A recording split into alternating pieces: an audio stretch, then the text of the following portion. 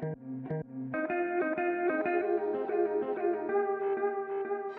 over the last 2 weeks at the gathering, we've been looking at who is Jesus. We've been using a small book by Greg Gilbert, and I really encourage you to buy that book. It's called Who is Jesus? We're looking at Jesus' identity, because Jesus said it is really, really important. What he said that my identity, knowing who I am, is a matter of life or death, heaven or hell. Don't get me wrong, like, knowing Jesus, knowing him. Knowing him. You know someone and you love someone. Knowing him, it brings so many undeserved benefits. And if you speak to any individual here who knows Jesus, it's the root of what you would call human flourishing, the meaning of real life. What's it all about? Jesus tells you that. But still, as I said last week, Jesus said is that a person's destiny depended on how an individual related to him, how they saw him. In our first week, we looked at Jesus being the King of Kings, and we saw that in Mark's Gospel. Last week, we looked at Jesus. We looked at Jesus in his divinity, but more him being one of us.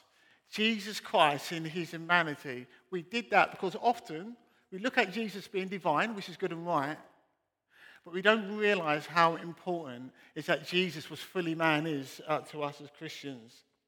And this week, we're going to be looking at Jesus as the Lamb of God. And to be doing this, I'm going to use the pattern and content in a way of Greg Gilbert's book. Because what I love, what he does, he goes back in looking at Jesus being the Lamb of God. He goes back to the baptism of Jesus. See, at the baptism of Jesus, in our first series, we looked at Jesus being the King of Kings. And it's from when God says, this is my beloved Son. So we chased that sonship theme through the Bible. We looked at Jesus being the King of Kings.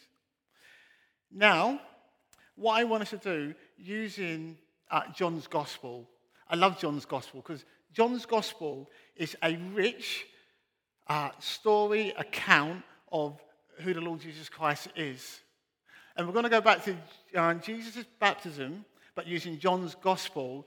And it's that point when Jesus is walking down beside the Jordan River. He's about to see John, and John says these words, "Behold, the Lamb of God who takes away the sin of the world." Let me read John chapter 1, verses 19 to 21. Let me read into it, give us some context. Now, this was John's testimony when the Jewish leaders in Jerusalem sent priests and Levites to ask him who he was. He did not fail to confess, but confessed freely, "I am not the Messiah." They asked him, "Then who are you? Are you Elijah?" He said, "I am not." "Are you the prophet?" He answered, "No." Finally, they said, "Who are you? Give us an answer to take back to those who sent us. What do you say about yourself?" John replied in the words of Isaiah the prophet, "I am the voice of one calling in the wilderness, make straight the way for the Lord." Now the Pharisees who had been sent questioned him, "Why then do you baptize if you are not the Messiah, nor Elijah, nor the prophet?" "I baptize with water," John replied, "but amongst you stands one you do not know. He is the one who comes after me, whose straps of whose sandals I am not worthy to untie." This all happened at Bethany on the other side of the Jordan when John was baptizing. The next day, John saw Jesus coming towards him and said, "Look, the Lamb of God who takes away the sin of the world." See, this must have been absolutely thrilling for them, but absolutely confusing at the same time. See, when we read these verses, because we are far removed from when these words were originally said, the idea of a Lamb of God to be given to God to take away sin was familiar to the Jews. It was familiar. They understood the Jewish sacrificial system. What said, quote, let me read, a system where a sacrifice is made as a religious rite in which an object and animals are offered to God in order to establish, maintain, or restore a right relationship between human beings and a holy God. It was the means where sin was turned away. It was where they paid their sin debt. It's a way of cleansing the community and the temple so God's people can do what? They can come in to God's presence. See, the Jews, they understood the story of how the world is broken, where it all started. That when God said to Adam and Eve, is that the consequence of sin is death. It wasn't an arbitrary decision. It wasn't. See, the reason why God declared death as a consequence of sin, because it was fitting and right for God to say so, to do so. This is God. Why? Because as man, we sidestepped God's authority. As man, we said, this is God. We declared we want independence from you. We want to live our own way, live our own life. See, God is perfectly, he's good and righteous and he's just in his character. The Bible said he is the sustainer of life itself. And what we done, we turned up the telly up loud so we couldn't hear you. I can't hear you, God, the telly's up loud. It's right that death is a consequence for sinning against a holy God. Let's not forget that the Jews, for years and years and years, they understood the story of the Exodus. When their ancestors had been led out of Egypt, out of slavery by Moses. They understood that big, great story. They celebrated a series of its ritual that symbolizes different parts of the Passover with the overarching message that God, their God, is a merciful God. They had understood this and heard the story of the first Passover where God has devised a way where he could be both just and merciful at the same time. That he provided salvation through substitution. That this God of the Bible, their God, has provided life through death. How God has provided a way for them to be safe through the blood of a lamb. And now, at Jesus' baptism, is Jesus walking along, and John says, behold, here comes the Lamb of God. John wasn't speaking about a lamb. Imagine what this meant for them. He was speaking about a person. He was speaking about a man. Imagine what they must have heard. Behold, here comes the Lamb of God. See, everyone knew what happened when a lamb was given into the presence of God for a sacrifice. It had his throat cut and it bled to death. It died a gruesome death. Behold, here comes the Lamb of God. See, this is what John had in mind when he cried out, behold, here comes Jesus, that Lamb of God. He recognized Jesus would be the one who would be sacrificed, who would die a painful death for his people. See, the long foretold suffering servant was here. Here comes that lamb. See, John and the Jews, they have grown up and they would have known the great Old Testament prophets and Isaiah 53, which says, surely he took our pain and bore our sufferings. Yet we considered him punished by God, stricken by him and afflicted. But he was pierced for our transgressions. He was crushed for our iniquities. The punishment that brought us peace was on him. And by his wounds, we are healed. He knew those words. As Jesus stood there at his baptism, he stood there as a son of God, as the representative, as the king, as the people's champion. But he also stood there as a suffering servant of the Lord. See, we have come back to the baptism of Jesus tonight because it's so important that we understand what is happening when he was baptized on the banks of the River Jordan. It's really, really important. Why? Because it's fundamental, because it helps us to understand the identity of the Lord Jesus Christ. See, as Jesus was being baptized, he was fully stepping into his Lamb of God role. He was moving into that role. The role that God always intended him to fulfill.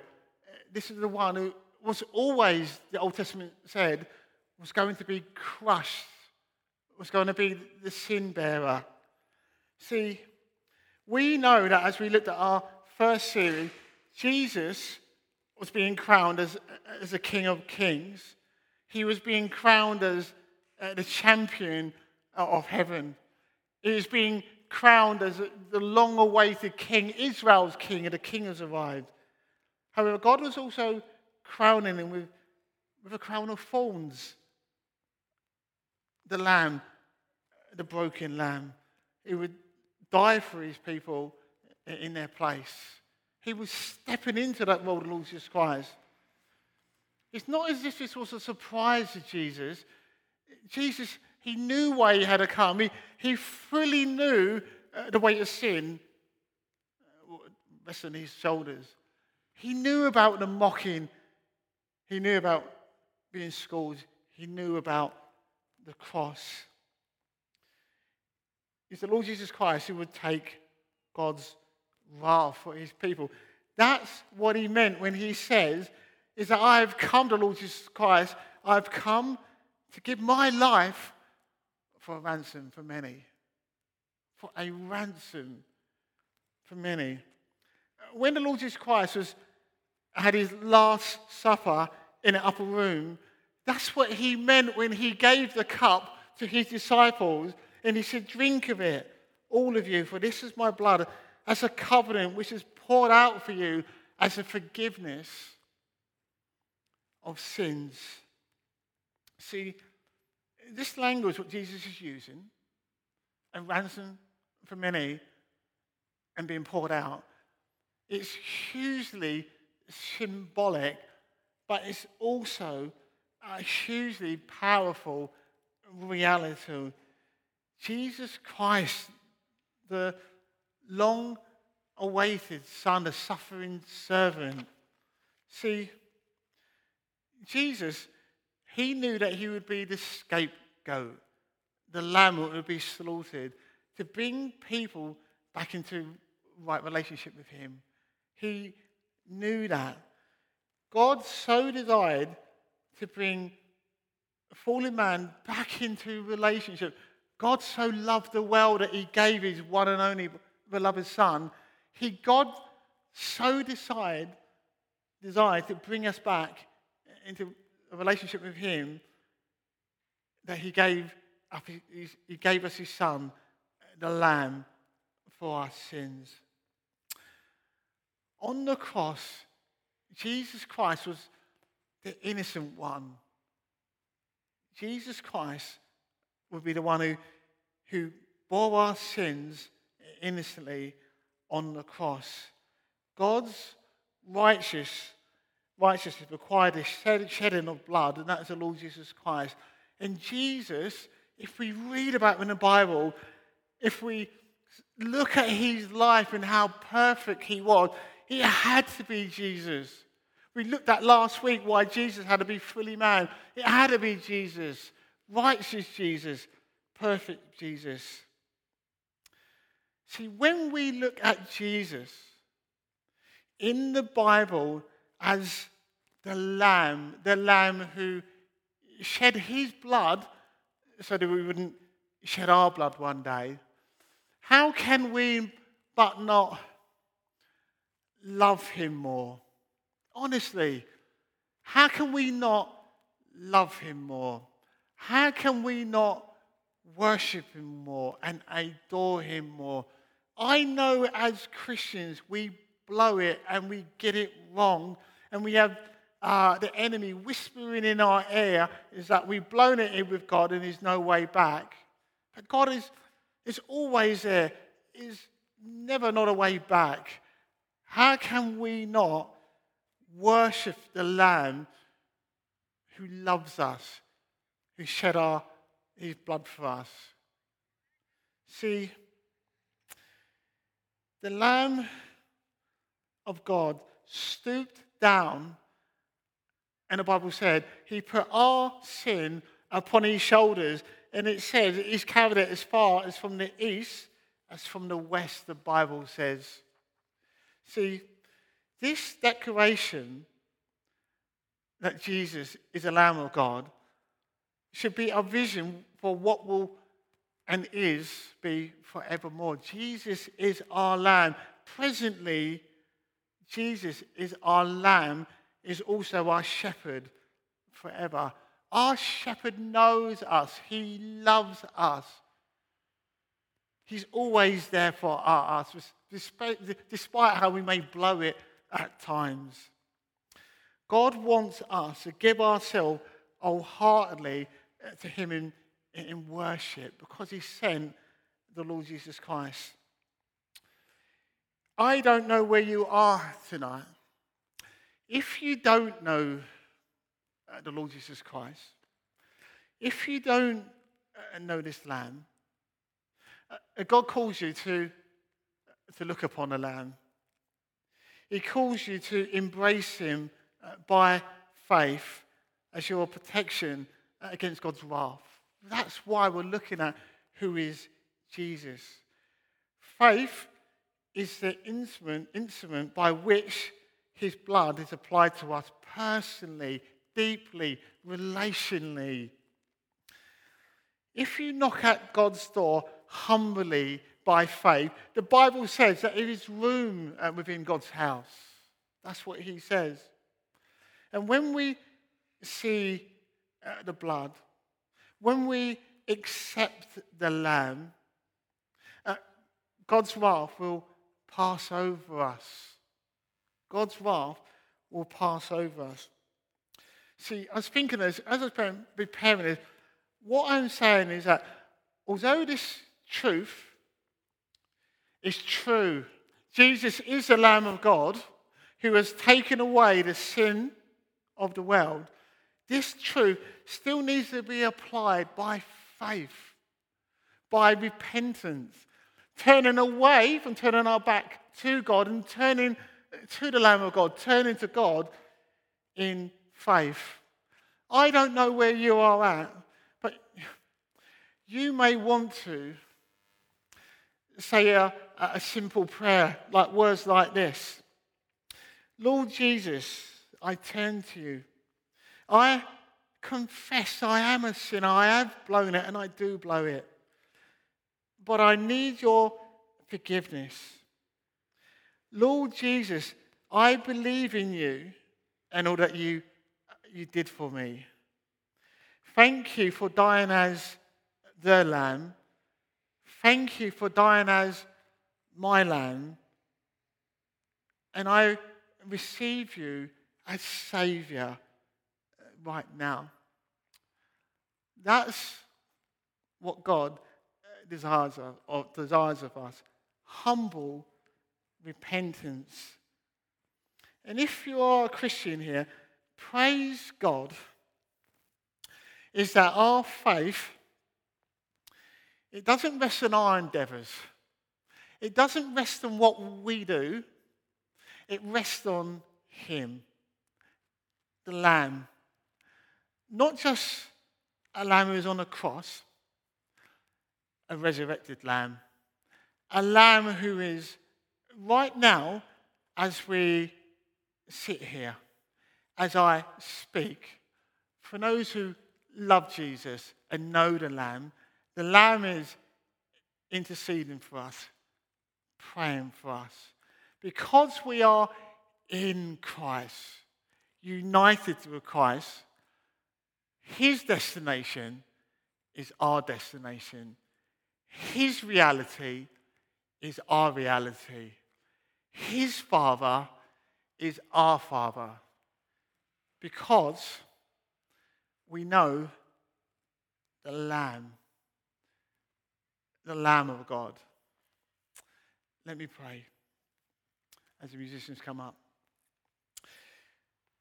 Father God, we thank you for the Lamb, the Lord Jesus Christ. Thank you for his shed blood and his broken body. Thank you that the Lord Jesus Christ paid that great cost for us, that he was a sacrifice, the perfect sacrifice, the spotless sacrifice to save us from sin. And Father, we pray that as Christians, we'd always know that reality. Father, we blow it, we get it wrong. Our Christian life is up and down. It's one of faith and repentance. But the Lamb reigns, and he's interceding for us. And Father, I do pray for anyone who may not know Jesus and are trying to work out this strange and at times a weird Christian message, a lamb upon a throne. But Father, we pray that the Lord Jesus Christ, the Lamb, would break in, and like many of us who have come to know and love this Lamb, is that they would do likewise. Amen.